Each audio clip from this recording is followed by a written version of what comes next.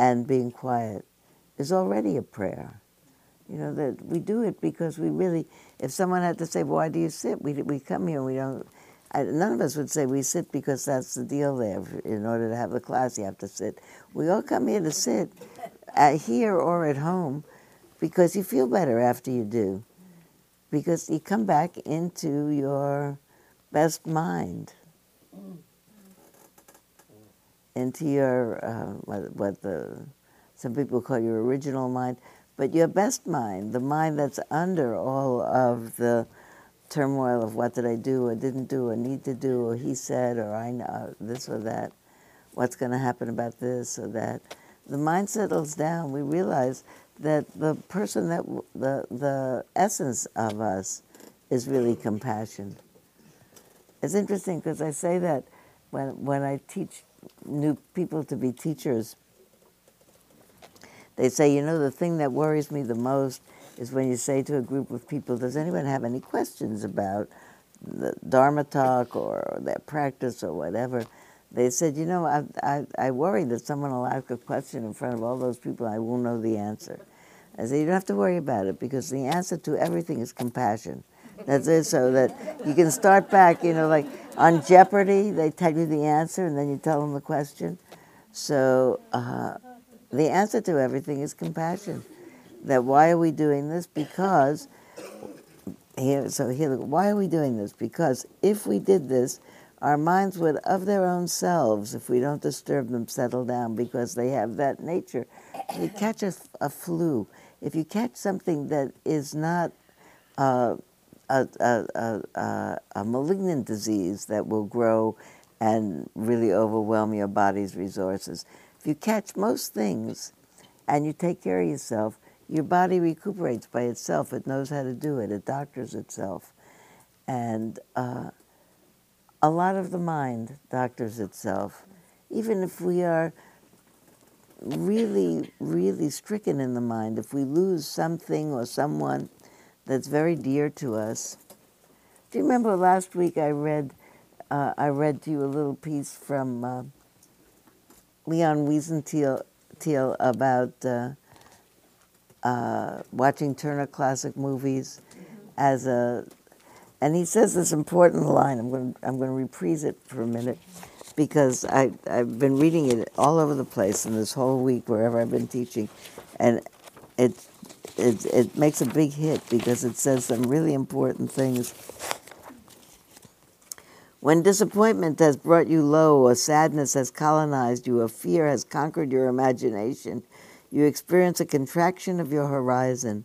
Your sense of possibility is damaged and even abolished. Pain is a monopolist.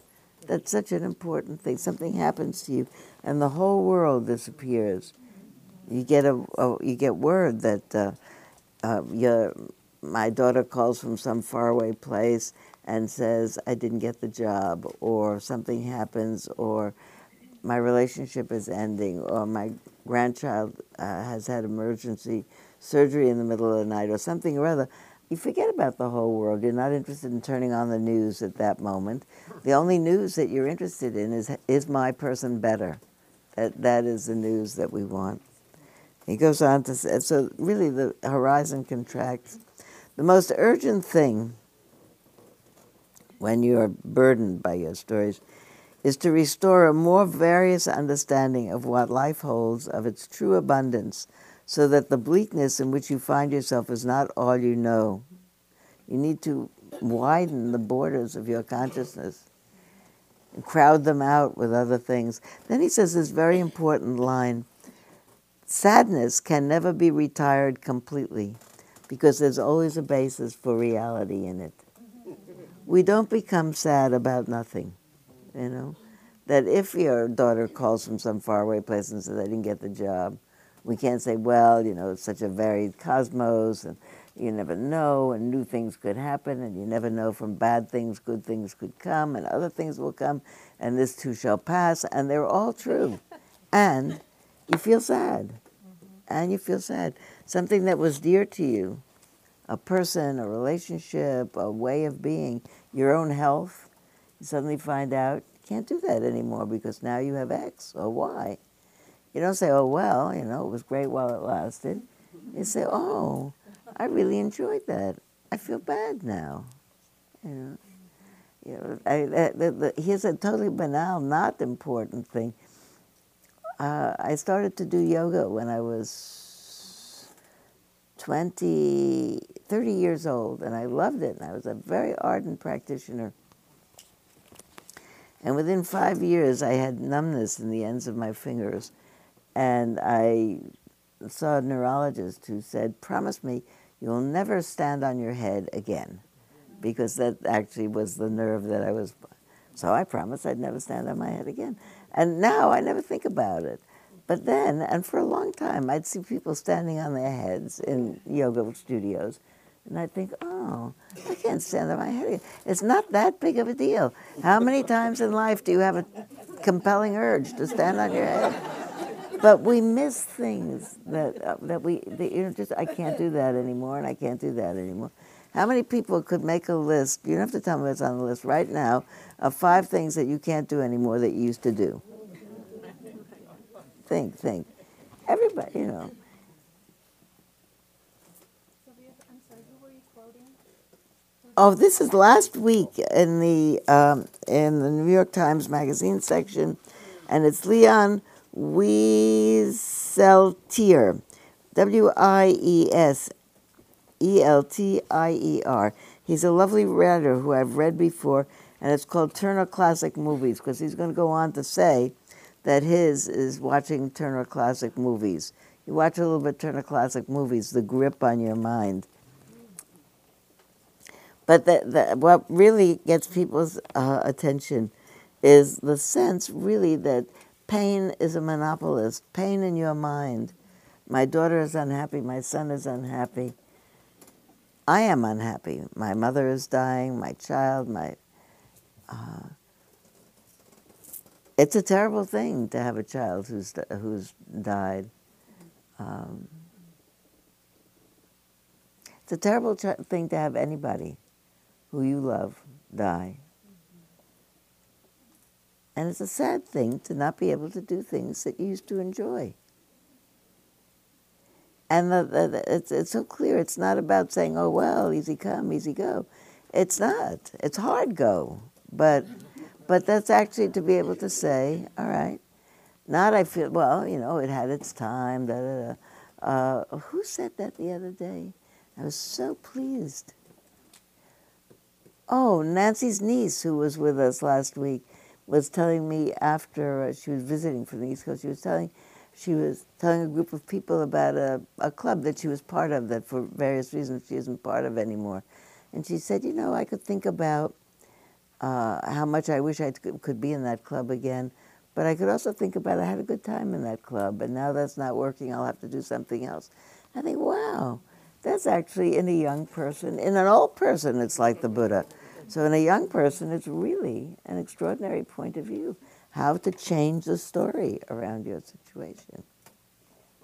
Anyway, the thing we were going to do today, and the thing that I wanted to have a little prelude to,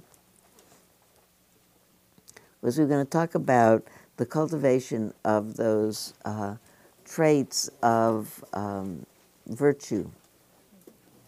Where's Margie? Margie was going to tell. There you are. Is your story about the cultivation of virtue or one of the virtues in any way? Yeah, I think loving kindness. Okay. Do you remember a time when I said about 6 months ago, everybody here is a Dharma teacher. Everybody can tell a Dharma story based on something that happened today. You don't have to remember 3 weeks ago or 4 months ago. Every day, something happens when we think, oh, wow, look at that. Somebody was kind and I benefited. Or I was confused and I was unhappy and then I got it and then I wasn't unhappy. Do you know the line out of Amazing Grace was, blind but now I see. I think it's the punchline or the denouement of every Dharma story is I didn't get it, I suffered while I wasn't getting it, and then I did get it and I stopped suffering. Not I did get it and I was happy forever, because maybe you're not happy, but you stop suffering when you get it. This is what happens. I said we could all be Dharma teachers, and that I would love to put together a book that was a compilation of stories that happened to people in everyday life, that when they happen, we could say, oh, I just learned from this. Not, so I'm thinking, we have an idea that certain people are Dharma teachers. Everybody is a Dharma teacher. If we all got up and told our stories, we'd all have...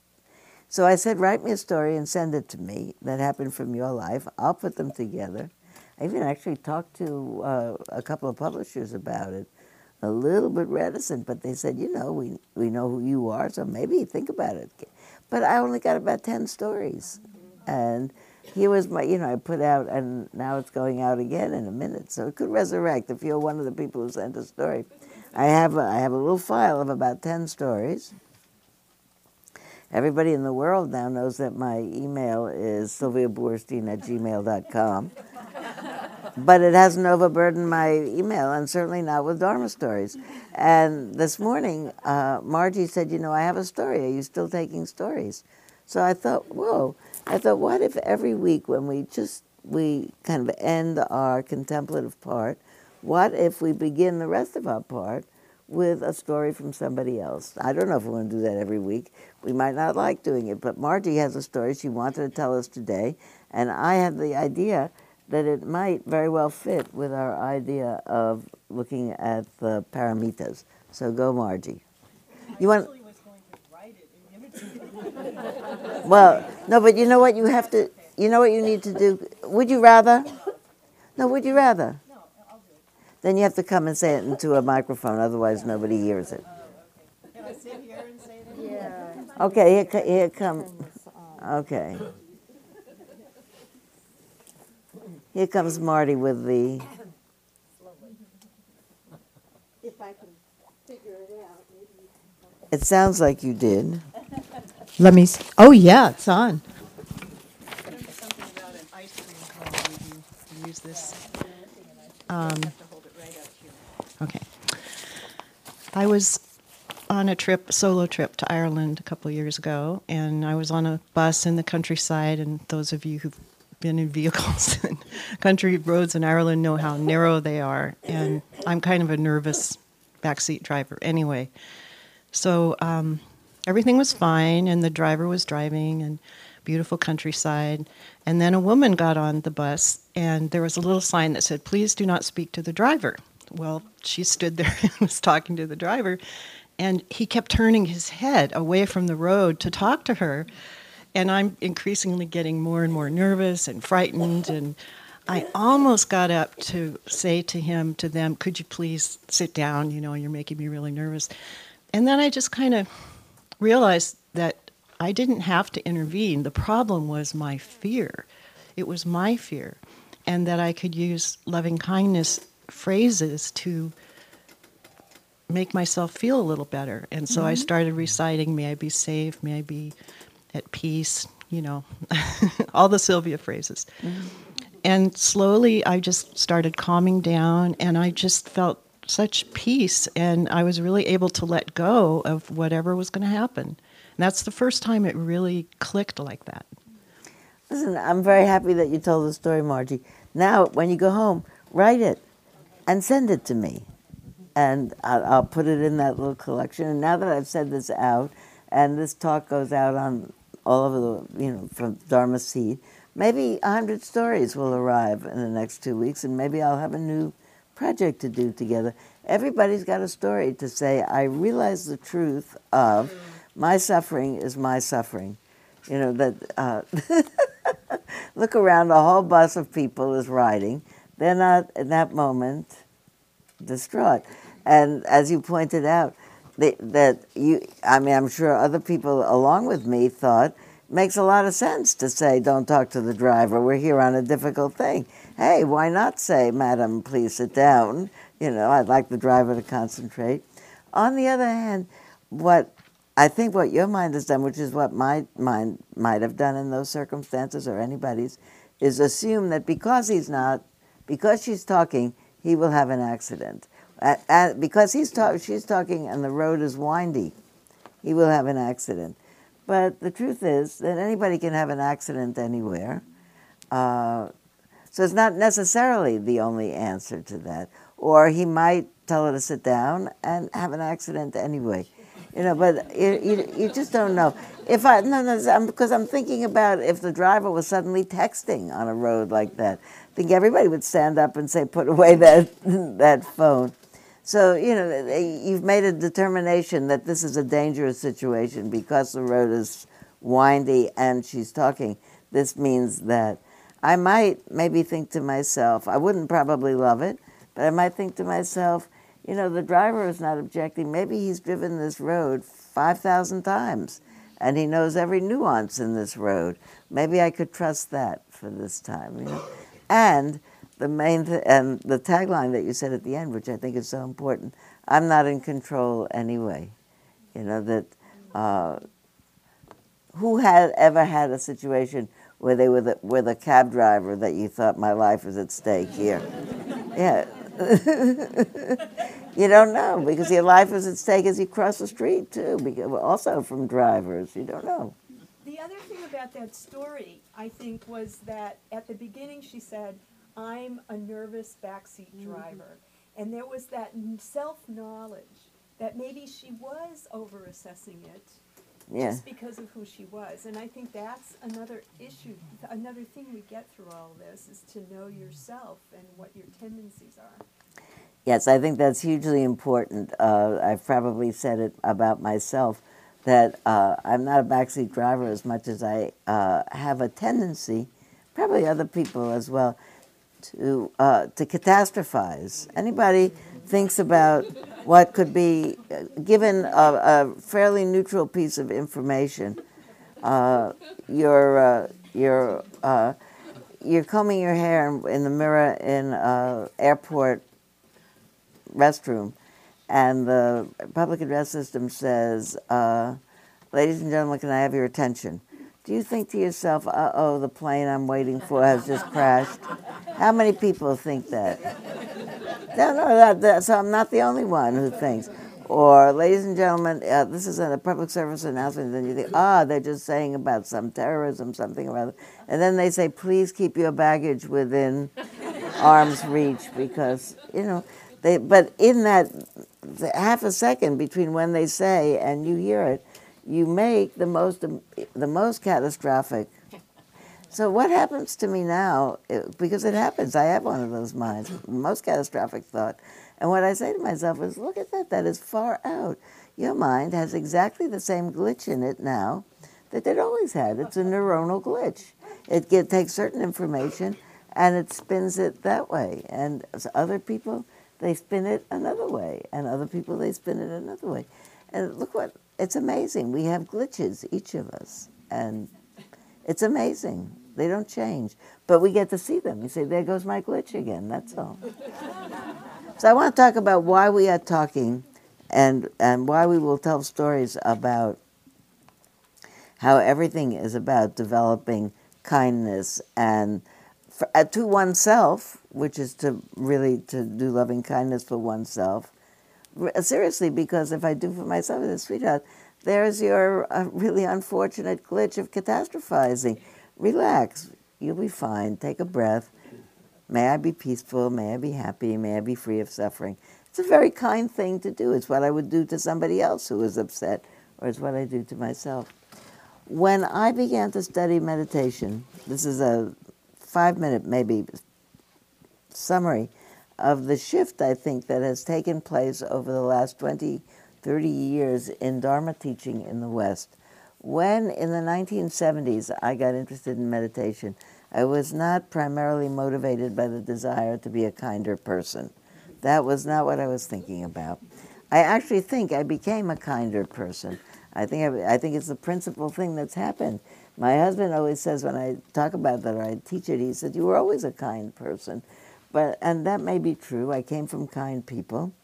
But really, I became a kinder person because I am more alert to to what's happening. I'm more alert to who needs what. I'm more alert to the discomfort that I could cause by not being thoughtful about what I did, by not watching my intention before I spoke, But I'm more alert to the pain of remorse that I have after I do something inept. So I'm more really my compass is a little bit more refined on really not causing suffering in the world. Mainly because I realize that we are all operating in a life that's inevitably filled with suffering. It's not only suffering. The biggest, I think, misunderstanding about Buddhism in the West, which is dissipating now as it becomes more well-known and accepted, is that it's a gloomy religion, because it starts out with life is suffering. But the First Noble Truth, which is translated as life is suffering, doesn't say it's suffering. It just says it's not dependable. It's not anything you can count on to keep you happy, because it's continually changing. It's like standing on shifting sands. The minute you think, wow, I got it all together, something else happens. You can't keep it together. And it's not from making a mistake. It's because things keep on happening. Had that bus gone off the road, many people's lives, not only the people in the bus, but the people they were attached to, would have been different forever and ever and ever. And it happens in probably 8 billion permutations every single day, however many, 7 or 8 billion different permutations every day, that we all go out every day. We don't all come home at the end of the day. One of my things that catches my mind so much, I think probably many of you have heard me say this, so I'm riding home and there's bad traffic, and I check on KCBS that tells you the traffic every 10 minutes. And they'll say there's been an accident with fatalities on highway so-and-so, and there are ambulances headed to the site and police cars and fire engines, and you'd be best served if you took Highway 92 to avoid the blockage then. And they have to do that. It's traffic information. But on the other hand, I always feel, why don't they stop and say, wow, there has been a traffic there. Let's all slow down a little bit. Think a little bit. There's been an accident. Somebody is not going to come home tonight. Somebody who left this morning and thought they were going to come home tonight. So I watch in my mind that if I think, ugh, you know, the road is crowded. The road is crowded. It might be because somebody isn't coming home, or not coming home in the same shape that they left this morning. There's all kinds of things that can happen. But to have other than what I said before about telling people, other than a compassionate response, even a compassionate response for myself. Oh dear, I so want to be home. I'm so tired, I'm so hungry. I've been on the freeway a long time. May I be comfortable, may I be peaceful, may this uncomfortableness soon pass. May those people, whoever it is, if it's an accident, may it not be too bad. May everyone get home. May all beings be peaceful and happy. That really is the only thing to say in any situation. May all beings be peaceful and happy and come to the end of suffering. I was thinking, on the time that I met Mahagosananda, 10 years before he died, already old, a little old Cambodian, not a little prelate, he was the chief prelate of Cambodia in the Theravada tradition, but little and old. And the only thing he said in this conference where people were talking about what the effects Dharma teaching could have in the West on changing the politics of the world, mostly what he said was, may all beings be peaceful and happy and come to the end of suffering. But when I thought about it later, people said, well, you know, Gosananda didn't say very much. Maybe he said anything, that the whole thing that needs to be said, you know, that may all beings be peaceful and happy. Anyway, when I started to meditate, I think the short answer is I started to meditate in the 70s, not because I wanted to be kinder or because I wanted to refine my patience or my ability to renounce or my morality, which has probably always been fairly good. Again, because I came from moral people. I began because everybody was doing it. It was trendy, you know. Everybody was meditating. Everybody was, and the stories that went around with it was, did you hear so-and-so meditates? And people in their group, they levitate, so, and they can tell the future, and they can read who you are. And I never really wanted to levitate. I really, well, truth be known, I wanted to shine in the dark, because that was another thing that people said could happen. No, seriously, this is a full disclosure. My grandfather, no, they said that about different people, that they had auras and you could see them, and that certain people saw auras about so-and-so. And my grandfather, who lived very old, told me in some conversation when he was way into his 90s and talked about his marriage to my grandmother, and he loved her very much. He said she was so beautiful. He said, at our wedding, people said, look at Fischel's wife, she shines in the dark. And I was so moved by that. And he was married in a time when the hall was lit by gaslight. So anyway, my grandmother shined in the dark. And I remember her as a woman who died when I was a young girl. I loved her a lot, and I wanted to shine in the dark. And they said stories about people who meditated, and you could see they were glowing. So secretly, I wanted to shine in the dark. But I actually went to meditation retreats over and over and over again because I liked Dharma. And I liked that the stories that people told during that period were not about people who became much nobler of spirit, but people who triumphed over fear and triumphed really over sadness. That the stories of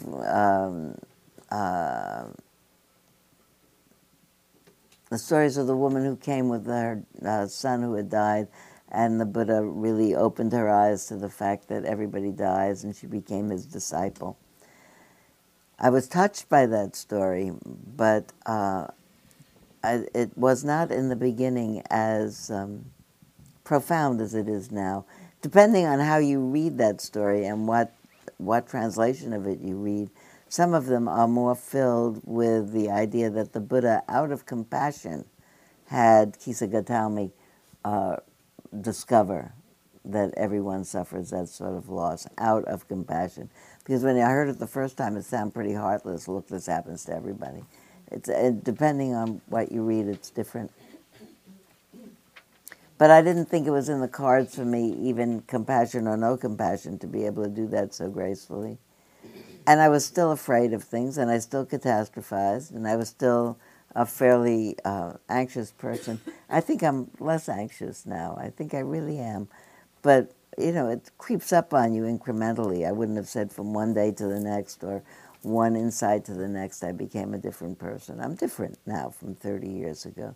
But I don't feel I'm less emotional. I'm probably more emotional, but less startleable, I would think about myself. But anyway, here I am, and I'm going to retreats and retreats and retreats because I like Dharma.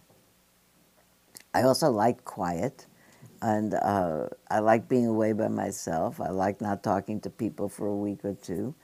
I'm good company for myself, by and large. So. But I still would not have said I have this particular, that kindness is my goal.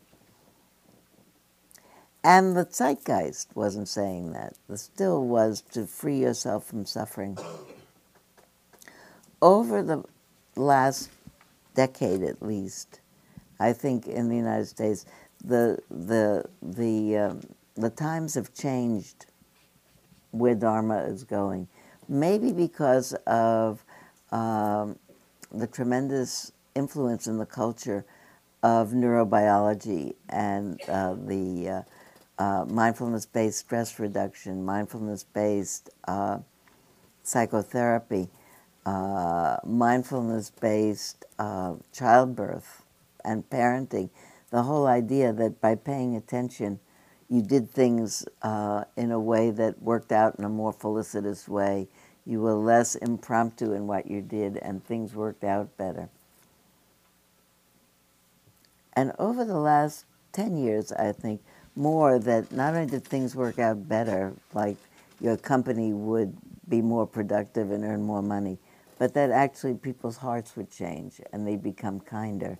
And as a result of the kindness, more happy. That's, I think, the change that it's made in the last decade, maybe 15 years. It parallels the amount of time that Dharma has been in the West, where it's, I think, been assimilating the values of Western culture. It parallels the growing field of neurobiology. It also parallels the influx of more women into teaching Dharma, and it also parallels the increased interest in teaching loving kindness as well as insight practice as part of Dharma practice. And sociologists years from now, I think, will parse out which one made the biggest difference. I once said to my teacher, Jack Cornfield, in all of my, who has known my practice now since it began almost 40 years ago, said, when do you think it was? I said, I've changed over the years. And he said, yes, you have. I said, well, incrementally or just slowly? Or he said, I think the biggest change happened with you.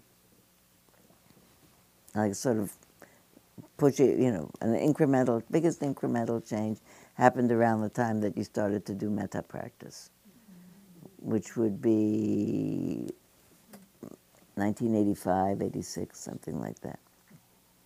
So really and it's a whole thing, it's a different kind of triumph to say I am impervious to the self, or to hold out for oneself. I want to be able to be open to whatever life hands me. I do. But I don't think about that. I think I want to have a happy heart now. And the happy heart, I don't only want to think about we're practicing for the moment that we're dying, which was a thing that we used to say, to realize that things arise and pass away and no one dies. It's just one passing from one form to another. All of that is fine with me. What I really want is to have a happy life. You know, that there's a wonderful line from one of the Zen teachers who said, as she was dying, final thing that she said was, thank you very much, I have no complaints. I think to myself, I would like to say that, but I'd like to say it now, not that last minute. And to have no complaints, I'd have to both have wisdom, which is one of the paramis. It's, I think, the fifth one down. And because to complain is to say it should be different from how it is. But it's not different from how it is. That's, in life, maybe in Macy's, you bring home what you think is a size 36 and it's a size 44. You say, this isn't what I ordered, so you bring it back. It's not different from what it is. But otherwise in life, you say, this shouldn't be happening. World poverty should not be happening in a globe that could feed anybody. It's not a sentence that makes sense. I wish that world poverty was not happening in a world that could feed anybody, is what it means. It doesn't make any sense. I mean, it is happening. It would be different if people had already developed their altruism to the point that they were willing to sacrifice their own for the good of other people, but that hasn't happened yet. So there's an article, which I'll save for next week now because I want to do the homework more, in this current edition of the New York Review of Books, on the biology of being good to others and what promotes it and what doesn't promote it, and is it genetic, and what is it? And but let's spend a little time on the homework, because now everybody has all the papers, and come back next week with your papers. And Sylvia, there are a few that are sitting on a chair back there if there's anybody that didn't get one. Thank you, Marty. So here, let's take the paper. And the homework, this particular chart, which I'm actually quite proud of, I made. I forgot about it until a week ago, and then I discovered it, and I thought, oh, look at this. This is good. The 10 paramis are the 10 traits, the 10 virtuous traits that are down the first column are all of them things that you can develop. I cannot decide that today I'm going to practice being a tall person, or that today I'm going to be able to run a 10-minute mile. That it's just not going to happen. I never was a bigger person, and whatever I could run, I can't do. But I could, on any day, say today my practice is generosity. Now, this is a really an arcane piece of Buddhism that the folklore that goes with it is said that for the Buddha, in order for him in the life that he was born as Siddhartha Gautama and became the Buddha, in order for him to be able to have his insight into the cause of suffering and the end of suffering, he needed to have perfected all of these heart traits. So they're all things that you could do. And what I put out last week, which we're now going to talk about, and next week too, I hope, because I love this idea, is that you could decide, a person could decide, I'm going to practice this particular one. And I'm really going to this is going to be my thing. And that all the practices are really permutations and combinations of each other. They're different ways of looking at a perfectible trait that perfects the general trait of not being self-centered and being really attuned to the needs of what's around us proximally and in the whole world. Does that make sense? Is that a good sentence? So, who did the homework? I bet Nancy did the homework. Nancy, tell the homework. Did you... The homework was just to choose one of these and find a story from your own experience that illustrates your experience with this, one of the pairings.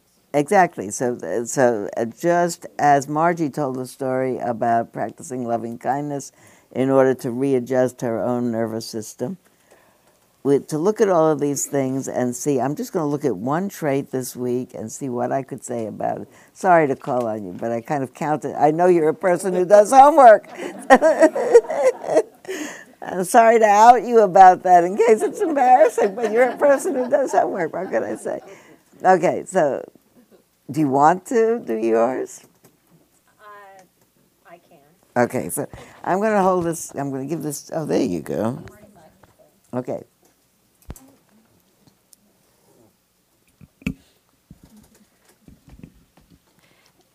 I have to preface this by saying this is an example of non-perfection in the practice of one of the paramis. Okay. I was on retreat. I'm in a program where I'm in a series of retreats, so I'm seeing the same people over and over again. And one woman, Christy, came up to me one day and hugged me while I was wearing this sweater. And she said, "Oh, this is so soft. This is so beautiful." And every time she saw me after that, she would come up to me and hug me, and she started telling other people, "You have to come and feel Nancy's sweater. This is beautiful." And just I can actually see where this is going. So you'll notice I still have the sweater. I do. Right. So this is the failure of generosity. So I did, unlike you with your scarf. Okay, I did have the impulse to give Christy my sweater, and I thought about it, and my thinking was, this is my first cashmere sweater that I ever owned. I have others. None of them are as nice as this one. The company that made this one doesn't make them as well anymore. If I give this away, I will not ever have the experience of this sweater anymore. And I struggled with that, and I finally went up to Christy on the next to the last day of the retreat, I think, and I said, "Christy, I have the impulse to give you this sweater, and I have to confess to you, I can't do it." And she said, "That's okay. I wouldn't have taken it anyway." We hugged and it had a good resolution. But I had some afterthoughts, and one of my afterthoughts was, we have 2 more retreats together, so I'm going to bring my sweater and I'm going to give it to her for the duration of the retreat. She can have it and enjoy it for the duration of the retreat. And then last night, as I was thinking about what I was going to take and pack, I remembered that it was a sweater set, and there's a short sleeve sweater that goes underneath this that is too big for me, and I never ever wear it. So I'm going to bring it and give her that one instead. So it's not kingly generosity. It's maybe Jack of Diamonds generosity. Okay, I think it's a great. Okay, because we're not going to talk about it a lot, let's just say what we think of the story. All right. Okay, thank you very, very much. What else? Okay, there you go. Where's Marty? What's your name? I'm Jennifer. I'm going to talk about the moral inventory one. I know about myself that I have issues about feeling insecure, various aspects. And I was meeting an old friend's boyfriend. We were spending time together. And I found myself saying something pretty snobby to him. I was disappointed in myself as I thought about it later. And a lot of times I know this about myself, that insecurity can manifest as snobbery. And it was not a big thing, and we spent hours together, and this was the only thing that I came up that I was unhappy about. So I thought about it later, and it turned out that I was going to spend more time with them a couple days later. And I thought about whether I should apologize to him. And, I'm not sure that he even noticed, and I ended up deciding not to apologize to him. I thought it might be awkward, and I might have been making more of a bigger deal about it. But I tried to just, the next time I saw him, I tried to just have better behavior. And at one point, I did spend some time asking him about his career, and he talked about it, and I felt like I got to know him better. That's my story. Whoa. No, really, that's... You know what's a really important piece of that story is that the real purpose, I think, or I don't want to say about the real purpose, it's all real, but I think the major thing about parami practice is not so much what we do, but what we learn. That it's really a practice, because we always fall short. Nancy didn't give the sweater.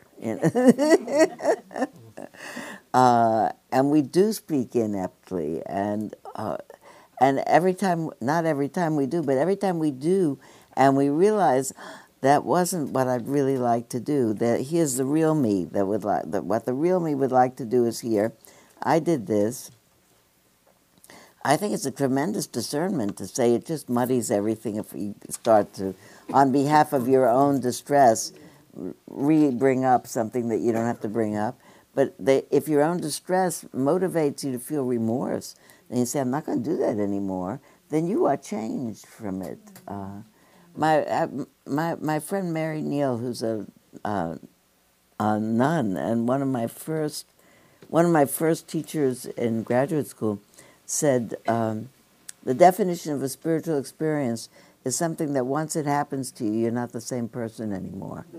So you always think, well, maybe that requires seeing a burning bush or an apparition of somebody. But you could also say something and feel something about what you just did, and be changed by it.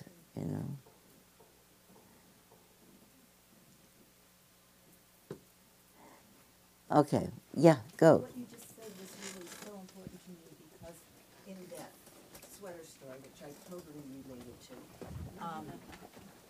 in that sweater story, which I totally related to, and when I've had that experience, I feel shame in what you just said, and then I wasn't generous to myself because I was feeling a lot of shame in falling short of the perfection. Mm-hmm. So that was extraordinarily important, to take it as a learning rather than a failure. And in my experience, maybe in yours as well, in your lifetime, when I've done that, I can even now think of an experience where I did something inept.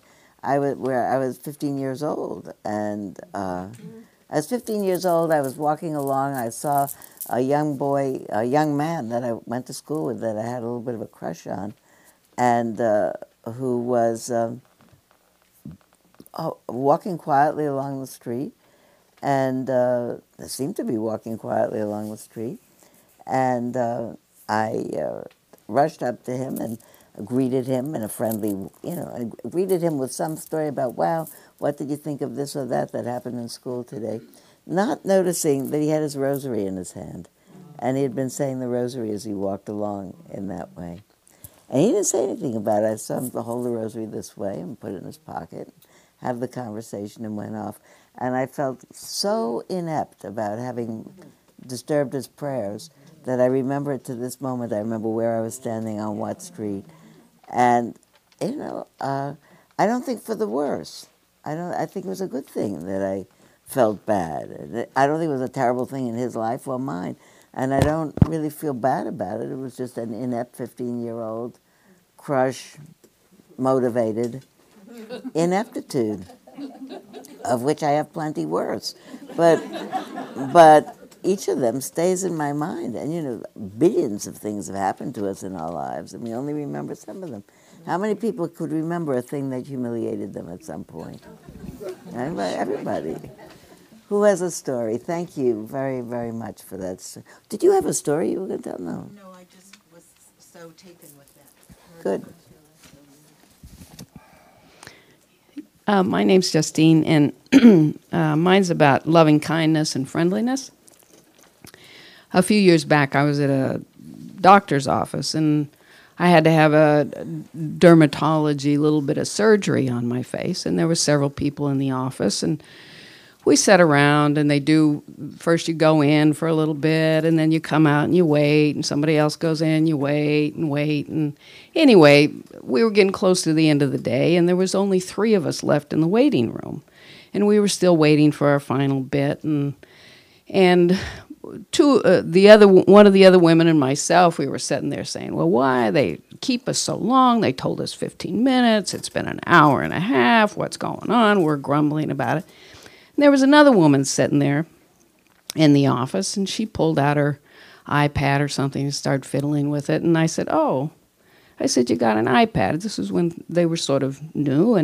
And she said, yeah, but I can't get the password to work. They told me a password, but I can't get it to work. And so I started chatting with her.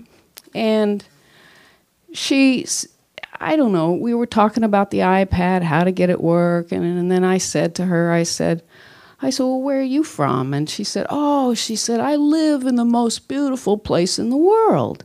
And I said, where's that? And she gave me the name of some place I hadn't heard of here in California. And she said, well, it's up by Chico.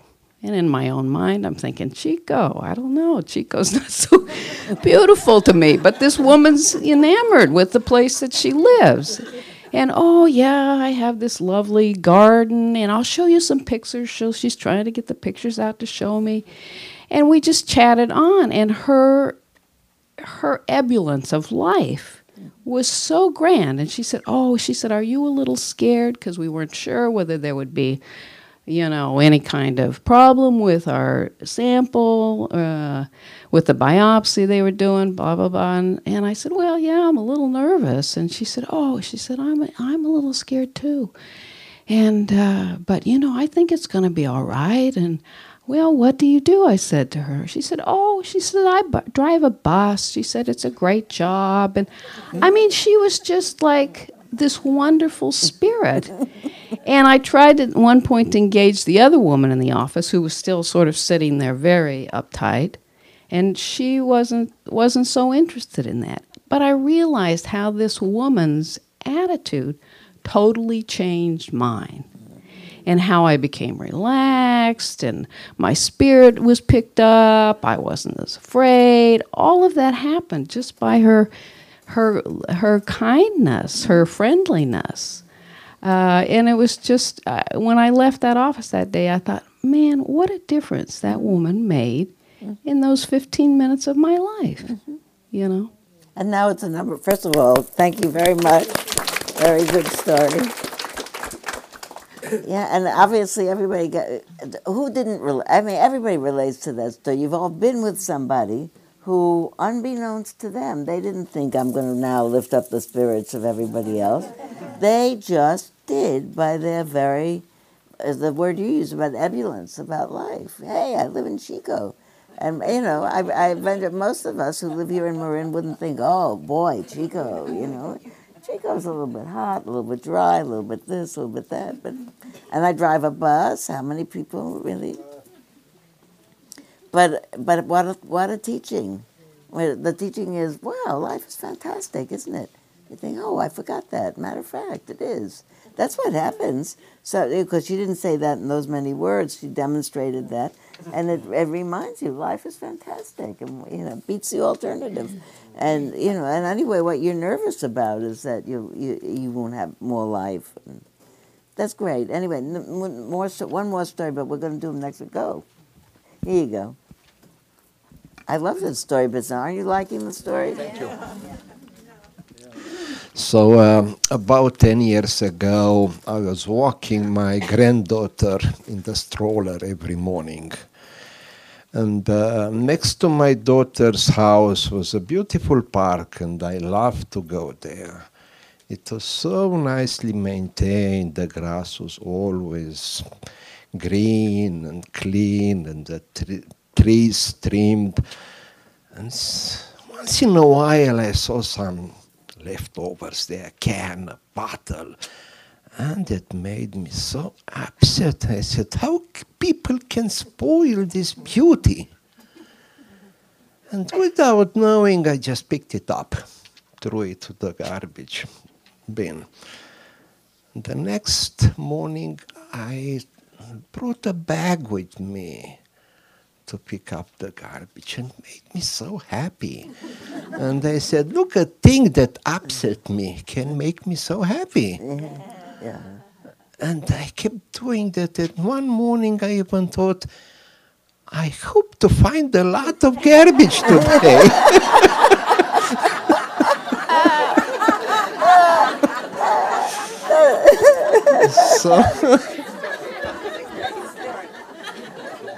So I don't know where does it fit. No, first of all,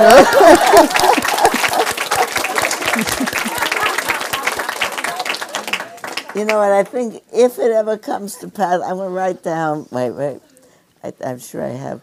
If it ever comes to pass that we put these together into any kind of a thing, at least a story.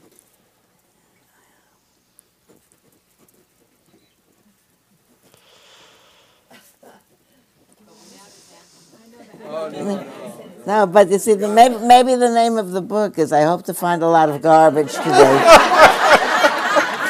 because that's great. You know, practicing, you know, all these practicing in everyday life, having this as another learning, another blankety-blank learning experience, you know, all that. I hope to find a lot of garbage today. What a change is that. You know what that is? It's, let's see what it is. You know, I think, okay, how many people can think of it? I can think of it as being a few of these things. What do you think it is? Just tell me the word. Generosity, what else? Loving kindness, what else? Equanimity. And wisdom. Wisdom. Energy. Determination. We got them all. I think that it was selfish. Huh? Virtue. I also think what it was, in a very, very direct sense, is renunciation, because what you were renouncing is, because it says renouncing addictive behaviors, and the addictive behavior that I certainly see in myself is the behavior of moralizing, judging, and being holier than thou about, look at who could do a thing. You know, it's a very seductive behavior. Whoever litters in parks, found them, you know. But it's a bad behavior. I mean, it's not bad in the moralistic sense. It's it does not contribute to happiness. It does not contribute to happiness. That, you know, what is it that James Barrows always has this thing?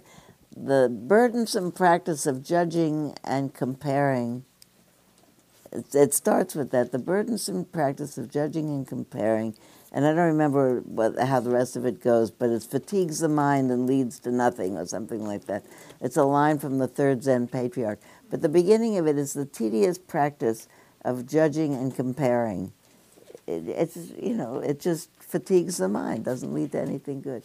So, are you up for another week of, okay, so and now everybody's going to bring a story. Here, I'm going to make the homework a little bit more not interesting, complex. You tell a story about one of the paramitas, and when you get all finished, you say, I could have told this story also as an example of, and pick out another one, because you could have. Okay? Oh, I'm thrilled. How fun to be back every week. Okay. I think so. Next week's today is the 10th, 11th. It's the 18th. I am, and then Tony is here on the 25th. All right, we have a lot of good stuff to talk about. May all beings be peaceful and happy and come to the end of suffering. Thank you for listening. To learn how you can support the teachers and Dharma Seed, please visit dharmaseed.org/donate.